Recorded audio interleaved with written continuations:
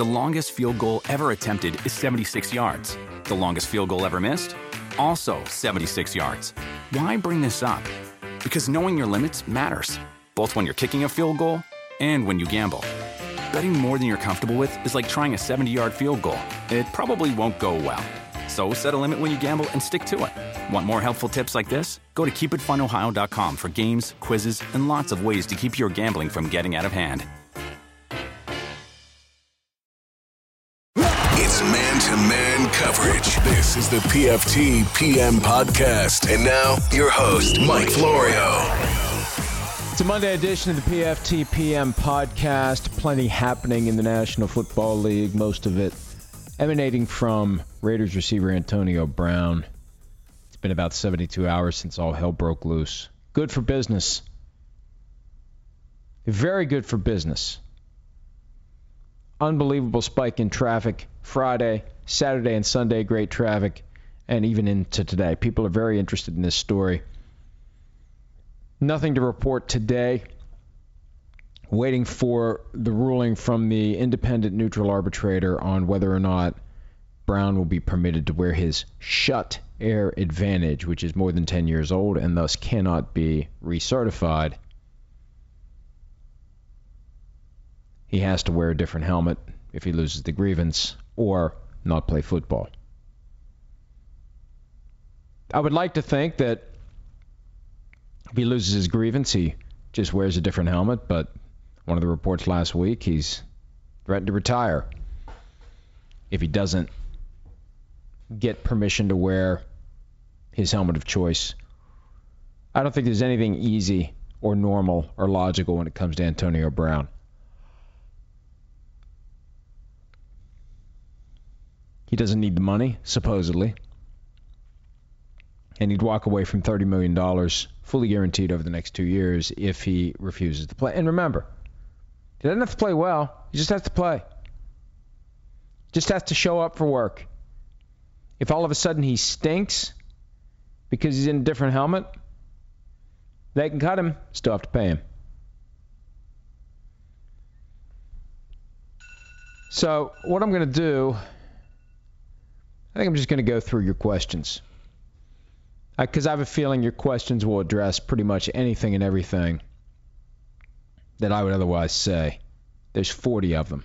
Let's just get right to them. This is an all-question edition of the PFT PM podcast. First question, do you think the loss of Steelers receivers coach Darryl Drake will affect the Vikings like it did, or the Steelers like it did the Vikings last year when they lost offensive line coach Tony Sparano? Well, it's going to affect them without question, especially because it happened in camp. Tony Sparano died a week or so before camp opened. This is going to be a blow to the Steelers that they're going to have to adjust. They're going to have to grieve. They're going to have to pivot. They're going to have to move forward. It's not going to be easy for them to do. Now, Tony Sparano had a unique position in Minnesota in that he helped keep Mike Zimmer balanced out and even-keeled. Darryl Drake hasn't been with the Steelers for all that long. Mike Tomlin has a long history of success in Pittsburgh. I don't know that there's that same value from the standpoint of keeping Mike Tomlin even-keeled and productive and pointed in the right direction the way that Tony Sparano seemed to be for Mike Zimmer. Now, Sparano hadn't been with the Vikings for all of Zimmer's time there. And I think offensive line coach, a more important position, grand scheme of things. Of course, the Steelers are dealing with a new offensive line coach, too, because of Mike Munchak's departure. It's definitely a factor. It's a real-world, practical matter factor for a football team. And depending on how they handle it, it could draw them closer together, it could make them better, or it could not necessarily tear them apart, but become an issue that just brings down and impedes what they can accomplish. It's all in how they process it, but it's not going to be easy. It all happens so suddenly. And our condolences go out to the Steelers, to Daryl Drake's family, to anyone who played for him. Very positive testimonials, Bruce Arians, heartfelt comments. He just saw him Friday night when the Steelers and the Buccaneers played at Heinz Field. NFL leads. What is your opinion on a presidential debate-style Hall of Fame Final 15 debate televised during the offseason when content is slow? Seems like it would be sure to draw viewers and more money for the NFL. Well, they've tried to provide a little more transparency to this process of who gets in and when they get in and what they do and how they argue. And I don't know why it's all so secretive. I don't know what kind of a moneymaker a debate like that would be. I don't know who the participants in the debate would be. I'm just in favor of more transparency.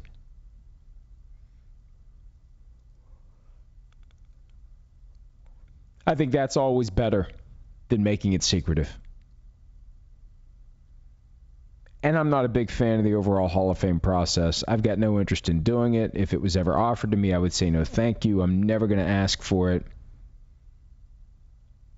And I know they do it on that Saturday before the Super Bowl for a reason, because all the writers are already assembled in the site of the Super Bowl city. I just don't know that that's the best time to do it. I don't know that that's the best way to do it. At It's Tariq, should the Eagles scramble to sign Colin Kaepernick? Here's what needs to happen with Colin Kaepernick. What they need to do, what his representatives need to do, is make it clear to everyone that he is willing to take whatever he can get. Period. If it's third spot on a depth chart, he'll take it. Primary backup, he'll take it. Whatever it is, he'll take. At this point, I think that's his only way back in. The time to make demands, the time to be aloof, the time to act like you're holding out for a starting job is over. If you want back in, at this point, right or wrong, and it's wrong that it's gotten to this point, but if you want back in now, you've got to get the word out that you're not asking for 9 million, 10 million, 8 million, 6 million, 15 million, whatever million. You want whatever they'll offer. Give me a chance. Put me in, coach. I'm ready to play. Like any other quarterback who's out there, scratching and clawing for an opportunity.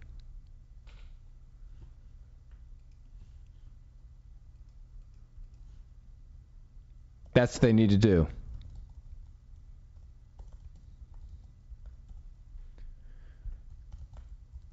Because he's not going to get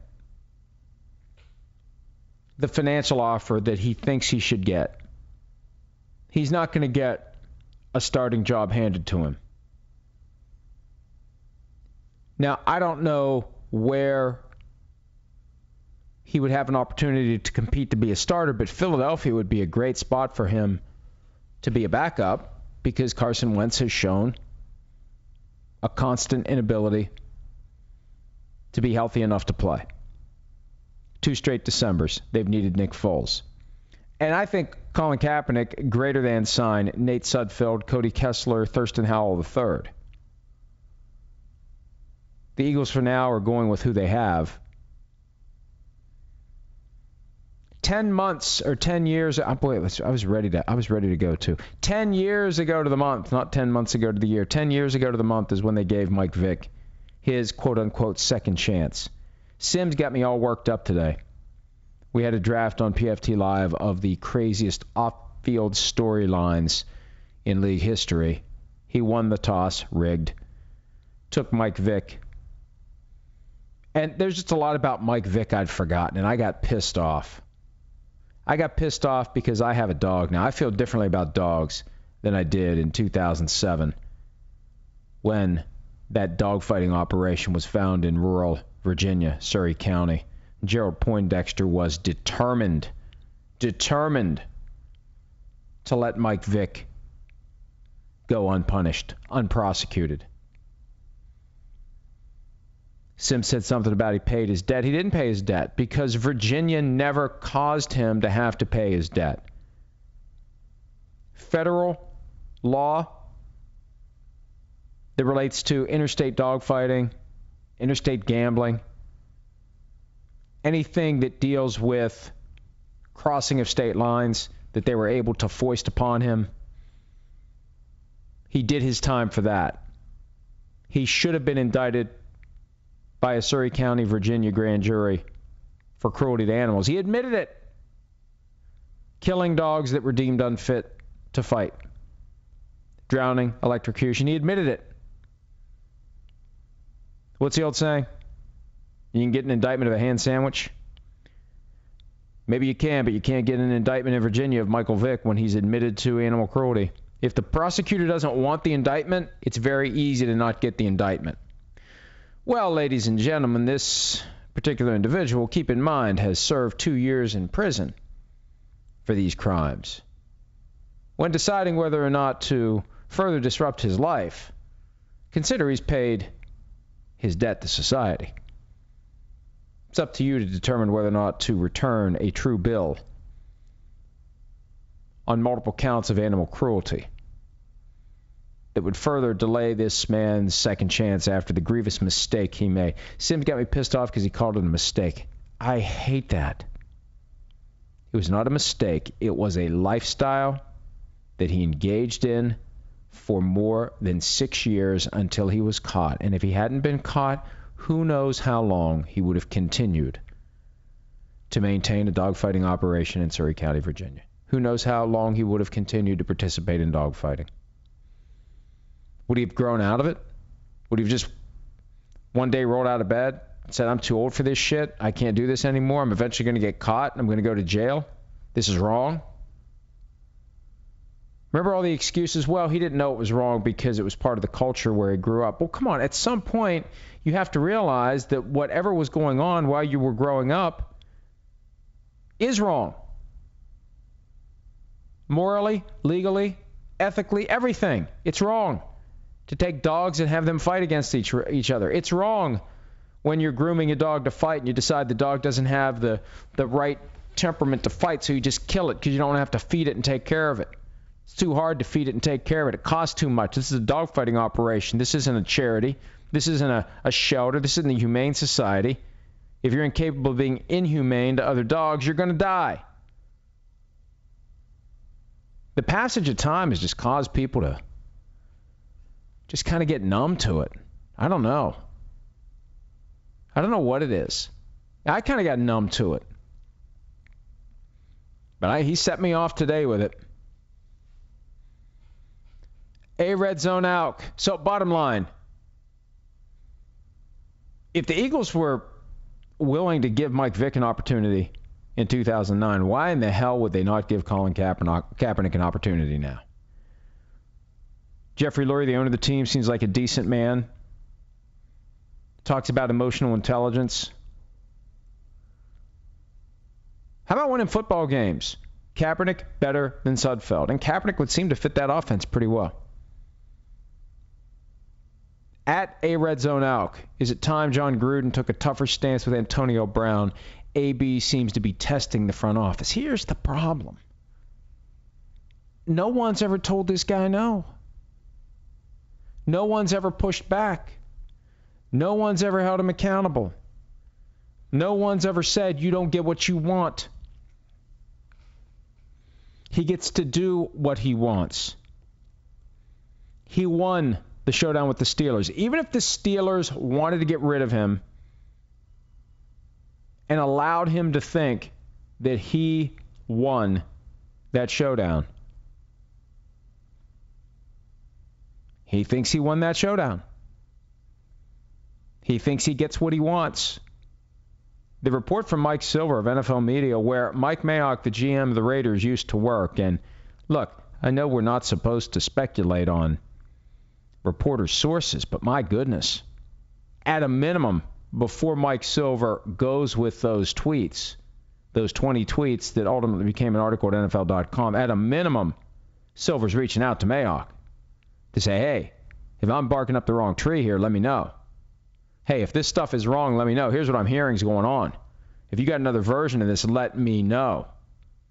You've already got the pipeline to him. Mayock's got to be beside himself. Not just the helmet, not just the frozen feet, showing up in meetings and reportedly liking photos on Instagram with multiple tablets in front of him, looking at his bank information, not paying attention. They knew that's what they were getting. See, you're willing to overlook that crap when you're getting a guy who's a dynamo on the practice field and is a difference maker in games, but he's not practicing.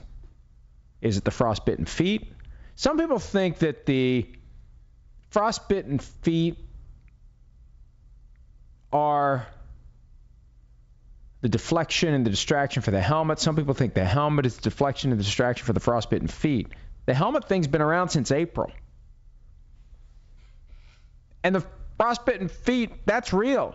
That disgusting picture he put on Instagram, is it possible he occupies that sweet spot where he is smart enough to come up with letting his feet accidentally freeze to create a deflection and a distraction for the helmet issue, and dumb enough to actually do it? It's a very narrow window of mental acuity that would cause someone to think, hey, you know what? I need to buy some time with this helmet thing. I know what I'll do. I'll go to France and I'll freeze my feet in a cryotherapy chamber. Then I won't have to practice. I can't imagine that. But it sure feels like the frozen feet provided one hell of a distraction from the helmet issue. Nobody knew about the helmet issue until Friday. Came out of the blue. And I think the reason that it emerged on Friday is somebody with the Raiders got sick and tired of this bullcrap. And also they had a hearing. It's kind of hard to keep it quiet forever when there's a hearing. But there is a sense that as of Friday, somebody with the Raiders decided it was time to unload. And they did so with enough plausible deniability, so if Antonio Brown got upset about it, they could say, well, I don't know anything about it. We didn't say anything about it. We support you. On the record, they support him. And this all came to be not long after we passed along the report from, is it Chase Williams with WPXI in Pittsburgh, that Antonio Brown had gone radio silent on the Raiders, and there was some pushback. There was an item from Michael Gelkin in the Las Vegas Review-Journal saying, well, they expect him back soon, and painting everything in a positive light. And then we hear about the helmet, and we hear about the other issues, and we just hear that this is falling apart and that he'll retire if he doesn't get to wear the helmet he wants to wear. I think the Raiders are at the point where they're getting sick of this, but there's nothing they can do. And I don't know what tougher stance you can take with a guy who is unpredictable because he is irrational. One of the benefits of being perceived as irrational, rational people don't know how to handle you. Rational people freak out because they can't predict what you're going to do. I remember years ago, there was a guy in the town I grew up in who got himself into a mix-up with a bunch of guys. They were going to fight, and it was him against all of them. So what he did, he just acted like he was nuts and started ranting and raving and screaming, and he was ready to take on any of them. And they all realized, hey, one of us is going to get the crap beat out of us. We all may be able to take him, but the first guy to step up is done. No fight. The rationally minded mob didn't know how to deal with the seemingly irrational individual. And I feel like that's where the Raiders currently are. At Leapers 500, what's the actual legal liability vis-a-vis Brown using his own helmet? I bet the house the NFL makes him sign an indemnifying waiver, or the NFL makes him switch and he gets hurt. Seems like the threat on the latter hinges on proving in court that the helmet was to blame. That's the key, and I wrote about this yesterday. And the point is very simple. Brown has nothing. His lawyers have nothing. So his lawyers are using whatever they can come up with. The cliche that I used at PFT, and I talked about it on PFT Live. They teach you this early in law school. When the facts are on your side, pound on the facts. When the law is on your side, pound on the law. When neither is on your side, pound on the table. That's what Brown's lawyer apparently did. And then somebody, presumably Brown's lawyer, because he was proud that he came up with this, leaked it to Daniel Kaplan on The Athletic. Which I think will probably only piss off the NFL. I mean, at this point, you should be trying to mend fences with the league, not pissing the league off and trying to make the league look bad and saying things like, boy, I'd hate to be the league right now. I'd hate to be them. I really would hate to be them.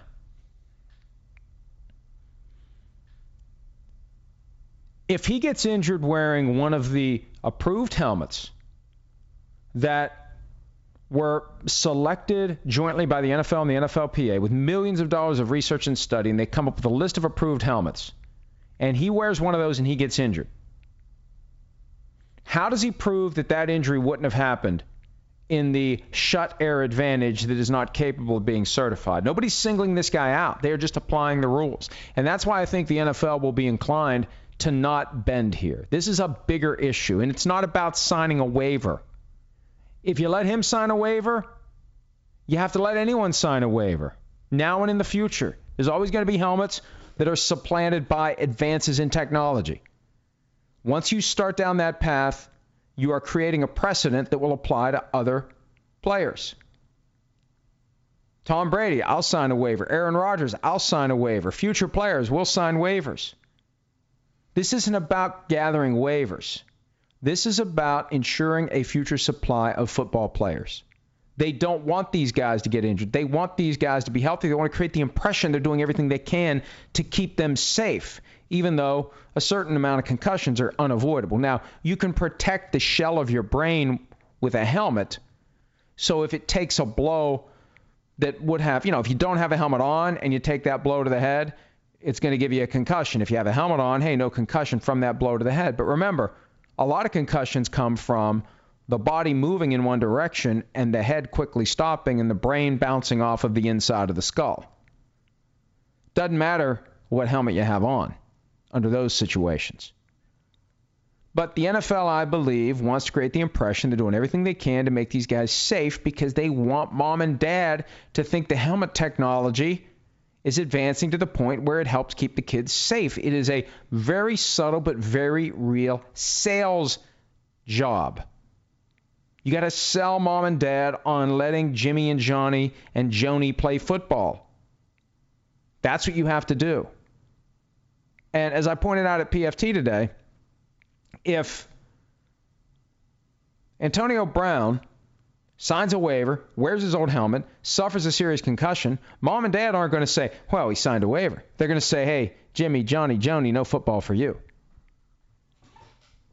That's what this is about. This is bigger than one guy. And I know they would love to have all their best players available. It's good for the game to have all your best players available. And I feel like they are softening their approach with some of these off-field issues to allow players to be available.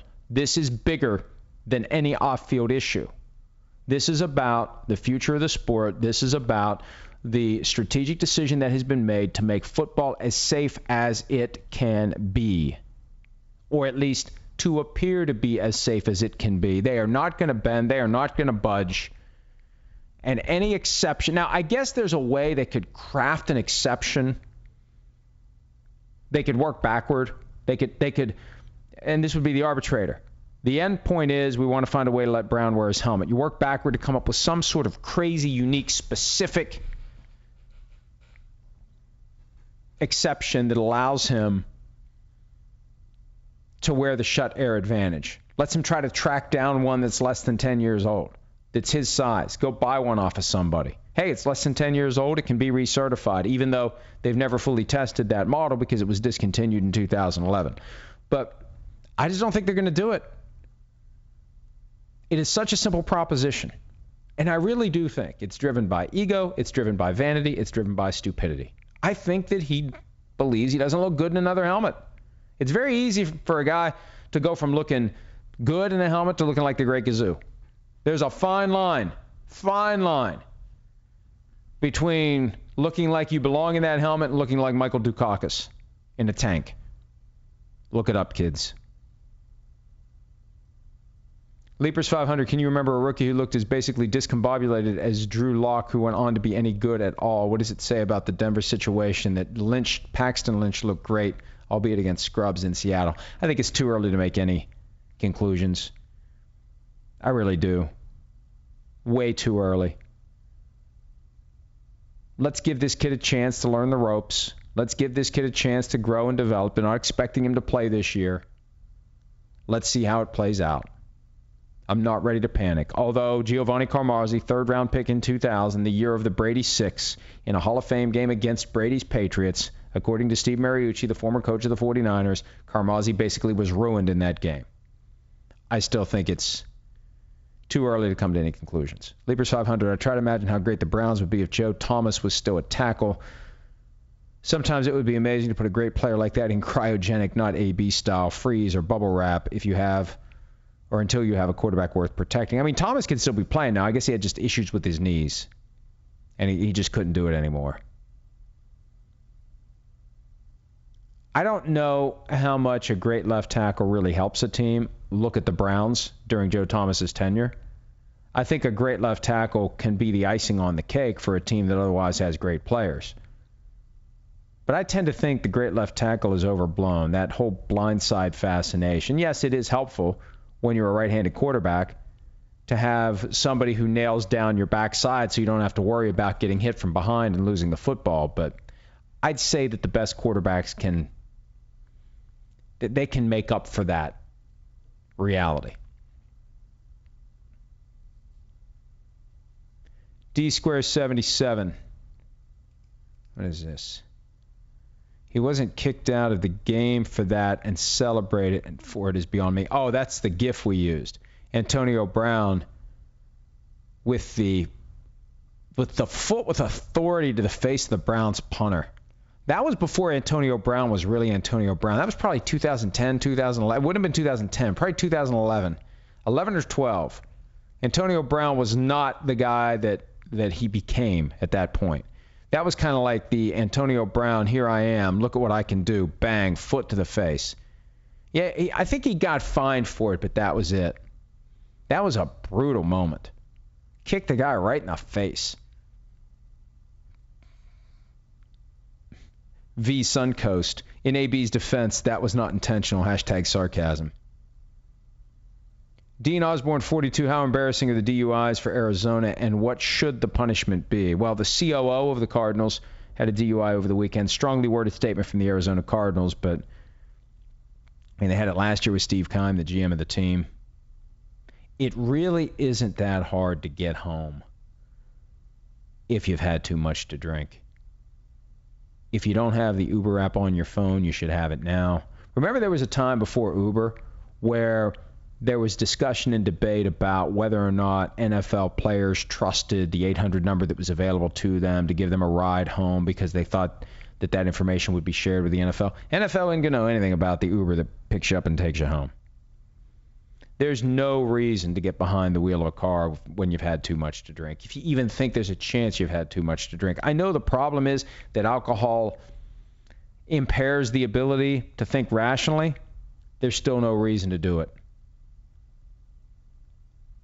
And you need to have the presence of mind to make the arrangements ahead of time. Does anybody accidentally go out and get drunk? Hey, I'm going out to the bar, and I'm just going to go have a good time. Oh, accidentally I got really drunk. Well, if that's the case, you got to have people with you, you got to have somebody around you, or you're going to have the presence of mind to pull out that phone and press the Uber app and wait for the ride.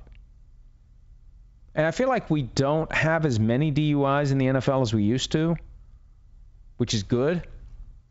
But it's beyond inexcusable for these executives. I just think that they believe, hey, well, I'll get away with it. I'll talk my way out of it. I'll say I work for the Cardinals.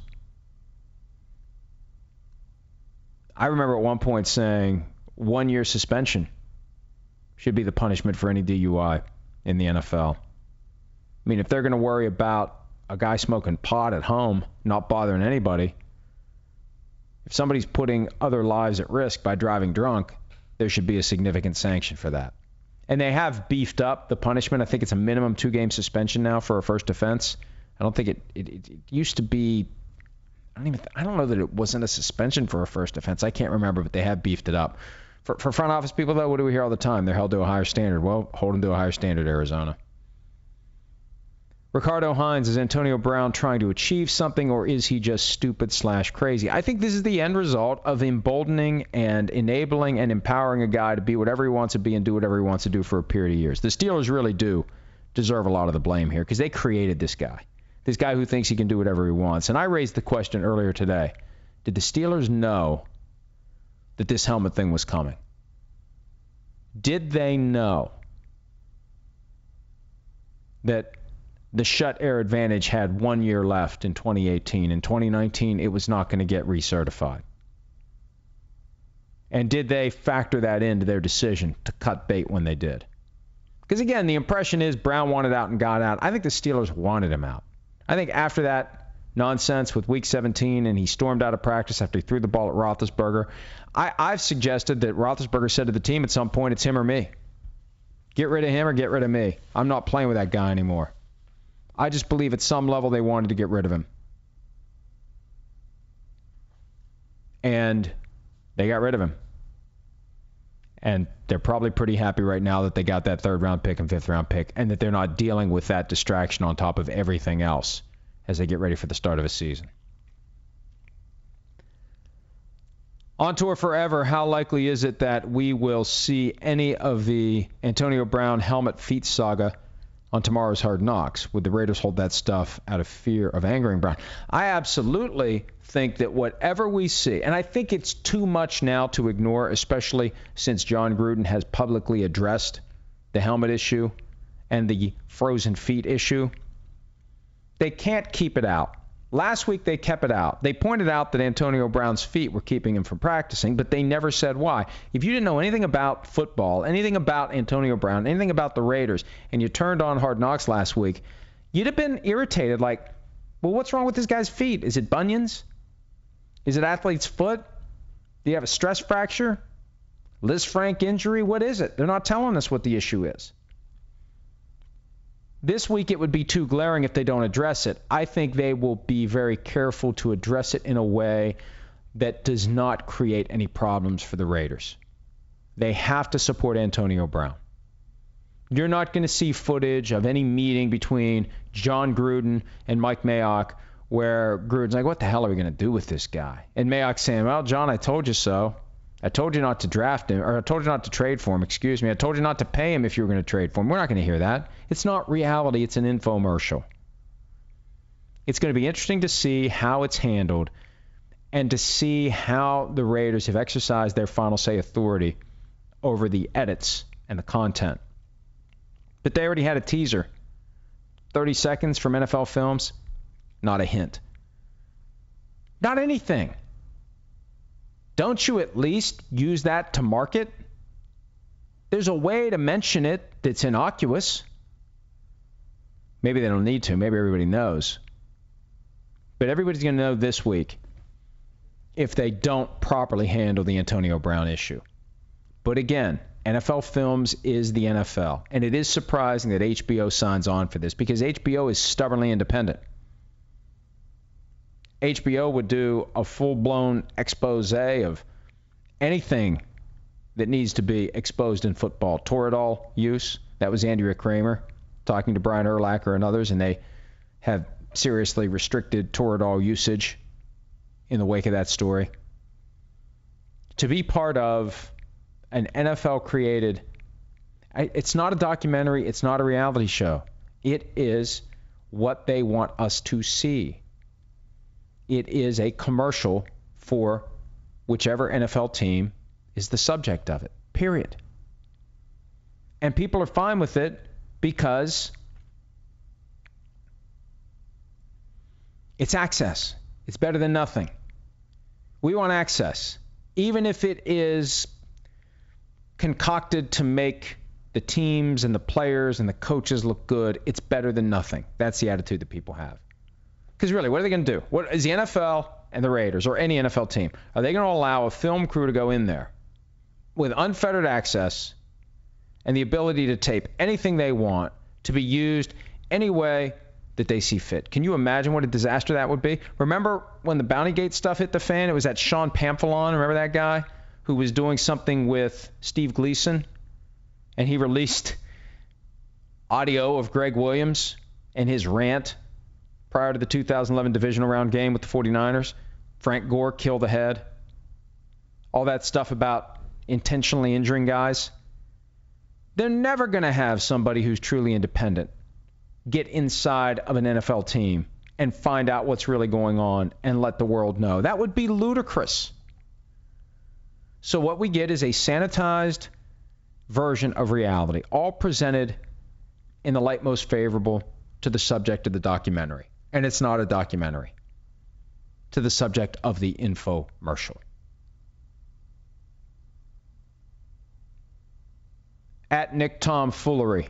Oh, wait, one more from On Tour Forever. If Antonio Brown sits out training camp, preseason games, or even retires, what kind of financial recourse do the Raiders have in getting back money they've paid to him? They've only paid him $1 million signing bonus. And I don't know how much of that was deferred. It may have been $500,000 at signing and another $500,000 later, whatever. But it's only $1 million. They owe him guaranteed payments of $30 million total. It's more like $29 million total. But it was wise of them to not give him a big signing bonus. And if he doesn't show up, they don't have to pay him. And his guarantee's void.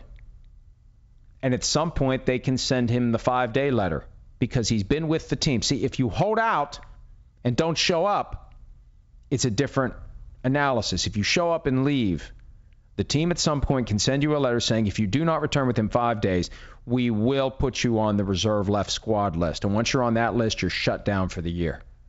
But why would the Raiders do that? They want Antonio Brown to play for them this year. They're stuck. He's coming back whenever he comes back.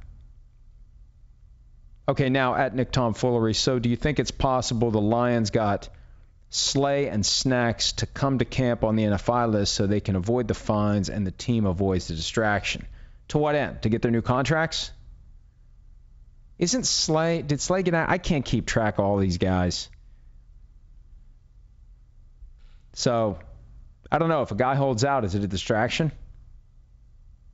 Sometimes a guy will show up like Bobby Wagner showed up, didn't practice until he had his deal in place. I don't know what the Lions are doing with Slay and Snacks. Dr. J144 can confirm Uber and Lyft are widely used in Arizona. What will it take to convince guys like Steve Keim and Miniger, the COO of the Cardinals, to use it?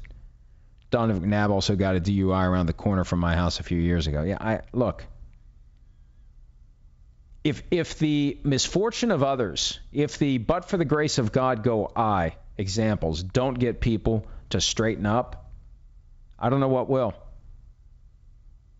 It's really sad that it still happens in this day and age, and just thank God neither Keim nor Miniger nor McNabb there haven't been, other than the Dante Stallworth thing from, what was it, 8, 9, 10 years ago, there haven't been, that I can recall, any actual accidents, incidents, serious injuries, or death resulting from someone in the NFL driving when they shouldn't have been. Mike Likes Dirt, how was your weekend? Well, Mike, thank you for asking. It was a good weekend. It was a busy weekend.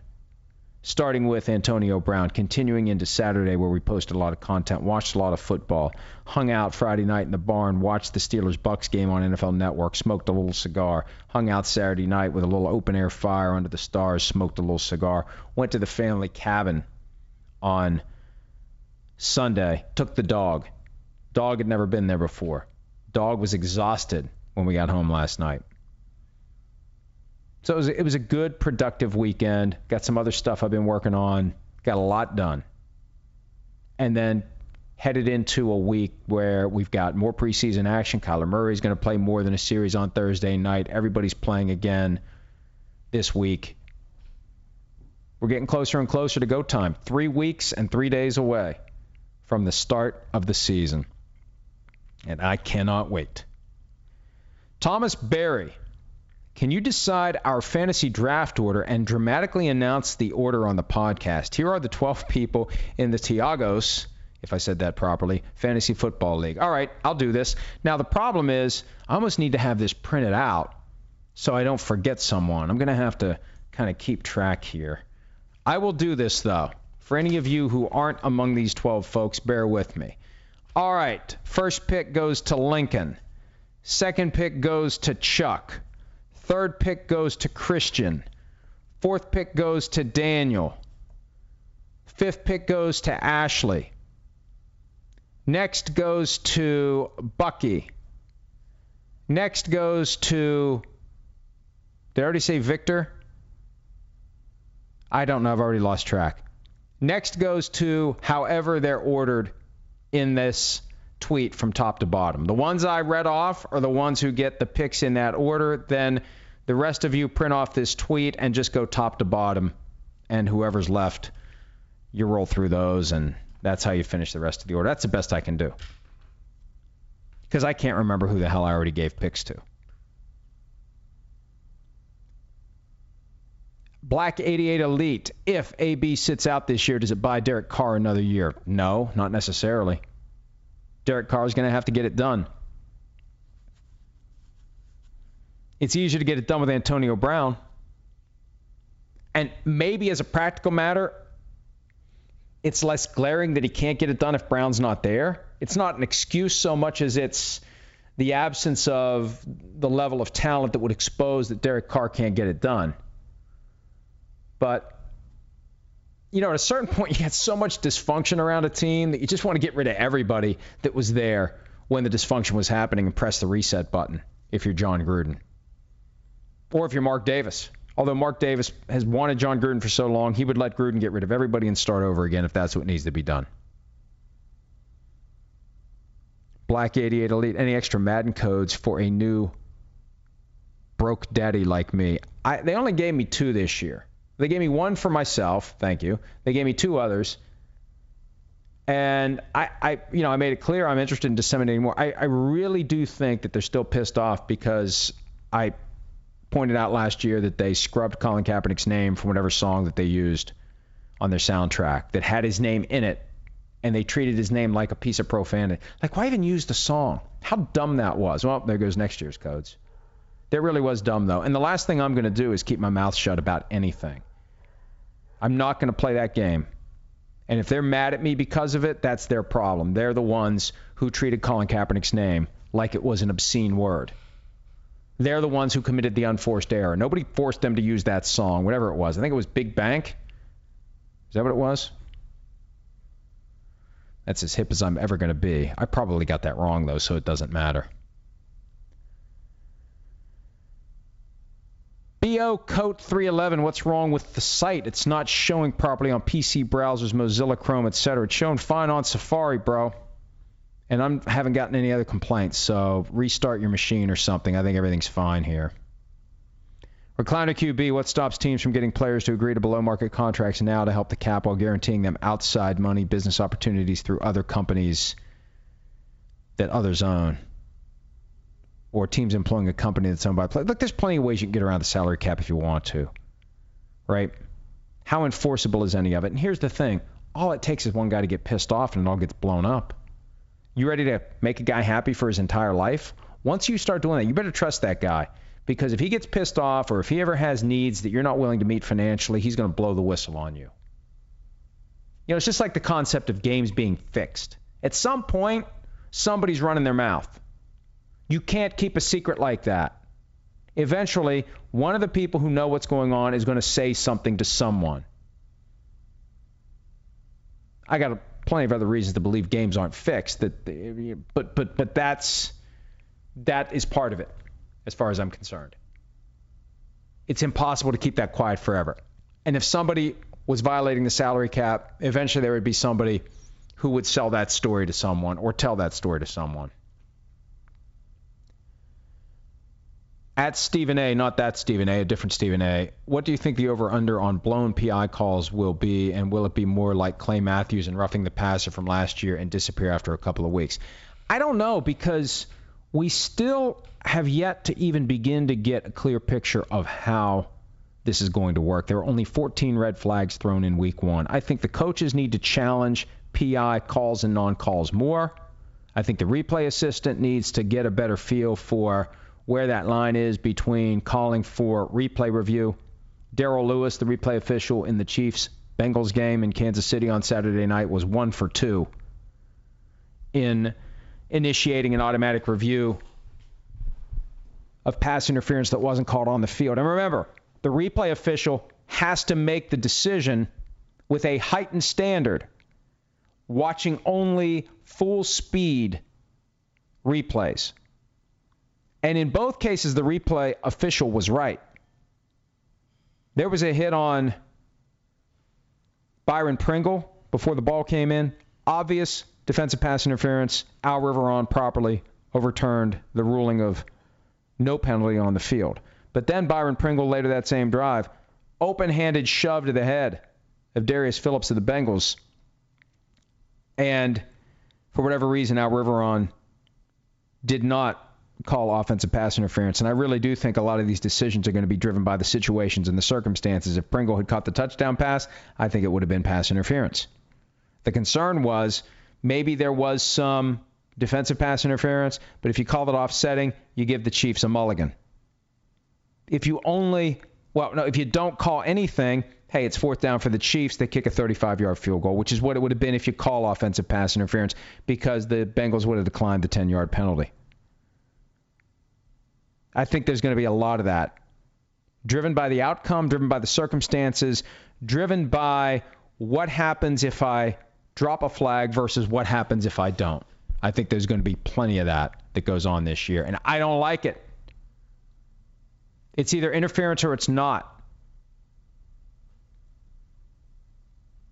At Sam Phelps 21, Desert Island, and you only get one series to watch. Are you taking The Office or Seinfeld? Seinfeld. Sorry, Office. Yeah. I've been watching Seinfeld lately while I work out. I got the multi-sensory perception workout where I have Seinfeld on Hulu on my phone that I mount on the display of the bike while I'm playing Madden, and I keep the sound down on Madden, and I play Madden, I watch Seinfeld, and that gets me through the hour. So I'd say Seinfeld. There are fewer bad episodes of Seinfeld than there are of The Office. The only problem is the finale is one of them. Faisal Morale with Geno Smith looking like he's losing the backup battle in Seattle. Where does he go from here? If the XFL, does that really bring any sizzle? Geno Smith does not bring any sizzle to the XFL. I understand the XFL is waiting to pilfer some of these guys who get cut by NFL teams, especially teams that only keep 2 quarterbacks. Is Geno Smith or Paxton Lynch going to do anything for the XFL? You got to create stars or attract them. I'm willing to say, at Old Takes Exposed, spring football is never going to work. Not to the level they want it to work. People just don't care. And even with star players, it's an uphill battle. Without star players, it ain't happening.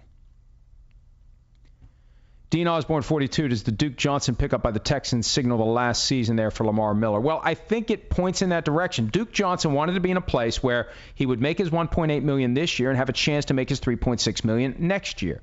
The Browns would have kept him for this year at $1.8 million, but we're going to cut him after this year because by next year you got Nick Chubb, Kareem Hunt, and Duke Johnson at $3.6 million. He's got a better chance to get ensconced, entrenched in Houston, and they can move on from Lamar Miller after this season. Now, there's a thought Duke Johnson more of a specialty back, but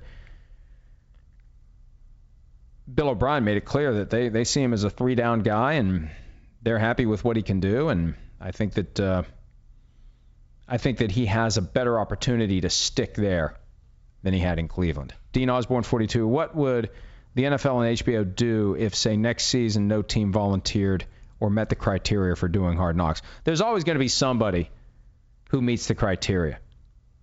Unless every team, how does that work? You're only exempt if you have a new coach, if you've made the playoffs in any of the last 2 seasons, or if you've done it in the last 10 years. There's always going to be at least one team that fits that criteria, where they haven't made the playoffs the last 2 years, they don't have a new coach, and they haven't done it in the last 10 years. But this is the first year that I think the team that got the tap on the shoulder really didn't want to do it, that nobody wanted to do it, especially after last year's experience with the Browns, where Hugh Jackson misjudged how that scene with him and Todd Haley was going to be received. Jackson thought it was going to make him look good. He could have said, no, I don't want it in there. Nobody lied to him. Nobody fooled him. He just thought, hey, I'm going to look good here. And he didn't.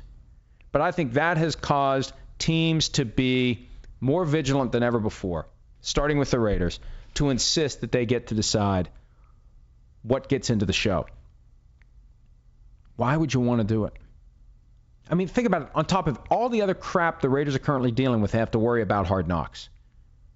They have to worry about how they present this Antonio Brown disaster on Hard Knocks. Whereas if Hard Knocks wasn't there, they don't have to worry about it. I don't know why anyone would want to do it. Ron Rivera said about All or Nothing, I'd never do it again. It's just something else to worry about. And they say you get used to the cameras, you never do. I remember Joe Philbin when he was coach of the Dolphins and they did Hard Knocks. Well, you just be yourself, right? Just be yourself. That's not how it works. You bring the cameras around and everything changes. Because anything you say can and will be used can and will be held against you by people like me. That's what we do. And we're not trying to make it up out of nothing. You give us something to use, we're going to use it. You give us something to interpret, something to analyze, we're going to do that. That's what we do. We're here to augment the experience for the people who are football fans. We're here to help them understand what we see, what we hear based upon our experiences. I know Packers fans don't like that when we apply those experiences and insights to the Aaron Rodgers, Matt LaFleur relationship. They get pissed about it. They don't want to hear that now. They want to hear that their team is going to be great, that everything is fine. This is fine. This is fine. It ain't fine. Dirtbag1327, and I'm going to quote the tweet, and then I'm going to give you a response. Is AB just plain old batshit crazy, or is there real mental health issues? Look, I pointed this out today on PFTOT because we kept referring to the situation as crazy and this craziness and crazy. It's insane. It's crazy. If the guy has a true mental health issue, then it's incumbent on someone around him to get him some help. If you sit down with Antonio Brown and you're Drew Rosenhaus or a family member, lawyer, anybody, and you say, Antonio, do you understand what's going on here? If you refuse to wear any of these helmets, you're going to give up $30 million. This is how it works. We'll do the grievance. We'll try that. But beyond that, there's really not anything else we can do. And if you really think there's no other helmet that you can wear and you refuse to not play, you're giving up $30 million. Think about what that money can do for your family, for your children. Think about what you can do with $30 million. All you have to do is show up. You don't have to play well. You don't have to be AB. But you're getting $30 million by showing up for work. They cut you, you still get the $30 million. I don't know if there's a deeper issue going on with Antonio Brown. And I don't want to make light of potential mental illness by just casually throwing around the word crazy. It's a crazy situation. It's an unusual situation. If there is a deeper issue that is the result of head trauma or just the pressure and the stress of being a high-level professional athlete, because trust me, this is not easy for them. Think about what players go through. I try to impress it on people all the time. There's a lot of hostility when you go on the road. There's some hostility when you play at home. People resent you for what you have. They think everything's glamorous. They think everything's easy. They don't understand the risks. You've got people giving you a hard time constantly about your fantasy football performance, hassling you on social media where so many of these guys live obsessively. It's not easy. And that pressure can manifest itself in all sorts of ways. So, yeah, I hope that the people who are close to Antonio Brown are willing to ask the tough questions and willing to steer him in the direction of help if help is what he needs. Because something's not right here. If he goes through with this vow to retire because he doesn't get to wear the helmet he wants to wear, something's not right.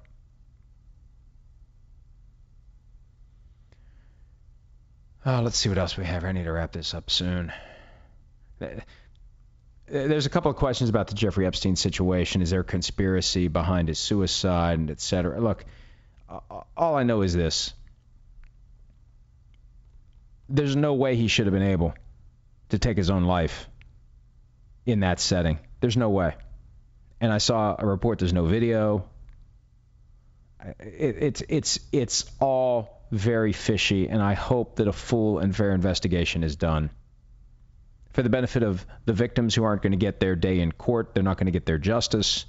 And also for future defendants who may be innocent or may have a vigorous defense they can mount on their behalf. But maybe somebody wants to shut them up, and so they committed suicide while in custody. It should never happen. Ever. No matter how diabolical or evil the person is, they if there is something beyond, and even if they, look, it's either gross negligence in allowing him to kill himself or somebody killed him and they're calling it a suicide. Either way, it's not acceptable. And either way, I hope they get to the bottom of it. The problem is everybody's going to have their conspiracy theories that become ideas that they refuse to ever yield on, and this is the way it is. This is what happened. I believe this is what happened. Doesn't matter if the facts don't back me up. This is what I believe, and people adhere to those beliefs stubbornly. No one can talk any sense into them. Kind of like Antonio Brown. At Lori B. Blank, seriously, this is the message you want to send. It's okay to cleat somebody in the face. What is wrong with you? Plenty of things are wrong with me. I didn't say it's okay to cleat the person in the face. I just wanted to have a relevant GIF. And Antonio Brown cleating the punter in the face was a relevant GIF because it's dealing with Antonio Brown. I'm not saying go out and kick somebody in the face, Lori B. Blank, but plenty of things are wrong with me. I will agree with you there. Mike Likes Dirt, how did it feel to drop your first PFTPM F-bomb with Pat McAfee's show? Was Chris Sims jealous, or am I forgetting a prior F-bomb? I used an F-bomb at one point with Chris Sims when he was on. It was the second one. And this one just kind of came out a little too easily. I'm just worried that at some point during PFT Live, which is broadcast on FCC-regulated channels, that, it's going to slip out and I'm going to have no job, or at least one of my jobs is going to go away. The first domino in all of my jobs going away. So I try to continue to be very mindful of that, and I don't like letting it slip out in this setting. And that's the hardest thing to do when you have a podcast where you can say whatever you want, and then all of a sudden you're in a setting where you have to watch what you say. You should be able to deal with it, though. I mean, you hang out with your buddies, you can talk however you want, and then you're sitting at dinner with grandma. You're not going to drop an F-bomb, ideally. Grandma may. All right, we'll take a break. That's it. We're going to take a break until the next time we do it. Let's take a break. I'm thinking I'm doing PFT Live. All right, time to take a break. We either do it on Tuesday or Wednesday. You know the drill by now. Tuesday or Wednesday, then Thursday or Friday. 3 a week. Oh, you know what I forgot to do? Let me do this now. I have a very important message for you. And if you've listened, I should have done this earlier, but it's better than not doing it at all. And we talked earlier about this. It was very fitting. I should have thought to do it then. The risks of driving drunk. We all know those risks by now. Beyond getting arrested, you could get in a crash. You could get hurt or killed. You could hurt or kill someone else. Almost 29 people in the U.S. die every day in alcohol-impaired vehicle crashes. That's one person every 50 minutes. Even though drunk driving fatalities have fallen by a third in the last 3 decades, drunk driving crashes still claim more than 10,000 lives each year. Many people are unaware that driving while high can be just as dangerous. In 2015, 42% of drivers killed in crashes tested positive for drugs. And from 2007 to 2015, marijuana use among drivers killed in crashes doubled. So driving while high is deadly. Driving drunk is deadly. Stop kidding yourself if you're impaired from alcohol and drugs. Don't get behind the wheel. If you feel different, you drive different. Drive high, get a DUI, drive sober, or get pulled over. That's paid for by NHTSA. All right. Thanks for bearing with us today. There was plenty to discuss. Appreciate all your questions. It was a great way to format the program. I didn't have to do anything. I just had to answer the questions. We will be back on Tuesday or Wednesday, then Thursday or Friday. As always, have a great day. PFT Live Tuesday morning on NBCSN and NBC Sports Radio. And check us out around the clock at ProFootballTalk.com. You can find the PFT PM podcast on Art19, Apple Podcasts, Stitcher, and Google Play. If you like what you hear, and you will, subscribe for automatic downloads. Leave a rating and review. That'll help new listeners find our show and push us up the charts. Search PFT PM for your evening update from Pro Football Talk. The longest field goal ever attempted is 76 yards. The longest field goal ever missed? Also 76 yards. Why bring this up? Because knowing your limits matters, both when you're kicking a field goal and when you gamble. Betting more than you're comfortable with is like trying a 70-yard field goal. It probably won't go well. So set a limit when you gamble and stick to it. Want more helpful tips like this? Go to keepitfunohio.com for games, quizzes, and lots of ways to keep your gambling from getting out of hand. With the Wells Fargo Active Cash Credit Card, you can earn unlimited 2% cash rewards on purchases you want and purchases you need. That means you earn on what you want, like trying out that new workout class, and 2% cash rewards on what you need, like a foam roller for your sore muscles. That's the beauty of the Active Cash Credit Card. It's ready when you are, with unlimited 2% cash rewards. The Wells Fargo Active Cash Credit Card. That's real life ready. Terms apply. Learn more at wellsfargo.com/activecash.